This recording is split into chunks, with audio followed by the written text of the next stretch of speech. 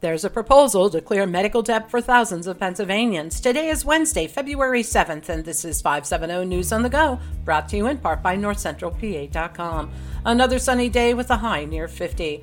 37-year-old Marcus McDaniel of Muncie has been ordered to serve 61 to 122 years in state prison for the rape of a child. He was tried in October of 2022 in absentia after failing to appear for the beginning of his trial. He was later apprehended by U.S. Marshals in New Hampshire. Meanwhile, 37-year-old Michelle Strayer has been charged with sexual exploitation of a child. It's alleged she and McDaniel discussed trying to convince the child that she had dreamed the abuse.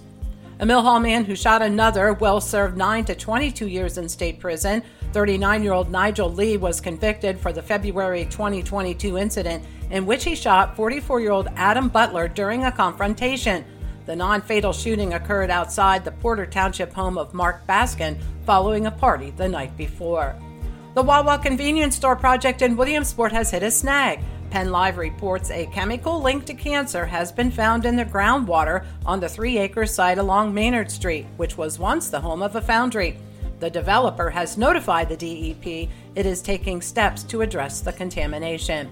Police are looking for the thieves who stole $2,500 worth of electronics from Best Buy near Selinsgrove. WPGM reports the suspects fled in a blue SUV. Invasion of privacy charges are lodged against 23-year-old Christopher Lingo Carrasco of Tioga County. It's alleged in November he recorded on his cell phone a video of a woman trying on an outfit in the dressing room at Target in Muncie. He held the phone at an opening underneath the door.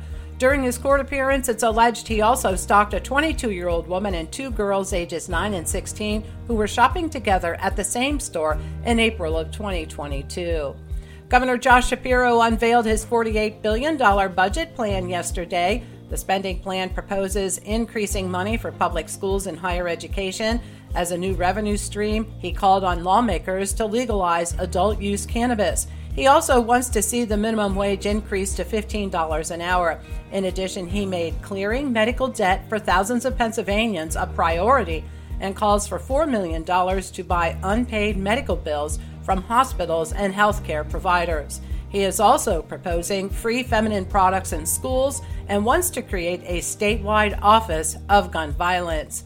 Shapiro's speech was 86 minutes long, the longest documented going back to 2006.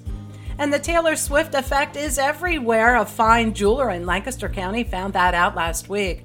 The pop star was seen wearing the store's custom diamond initial bracelet, and now the store sales are up by more than 2,000%.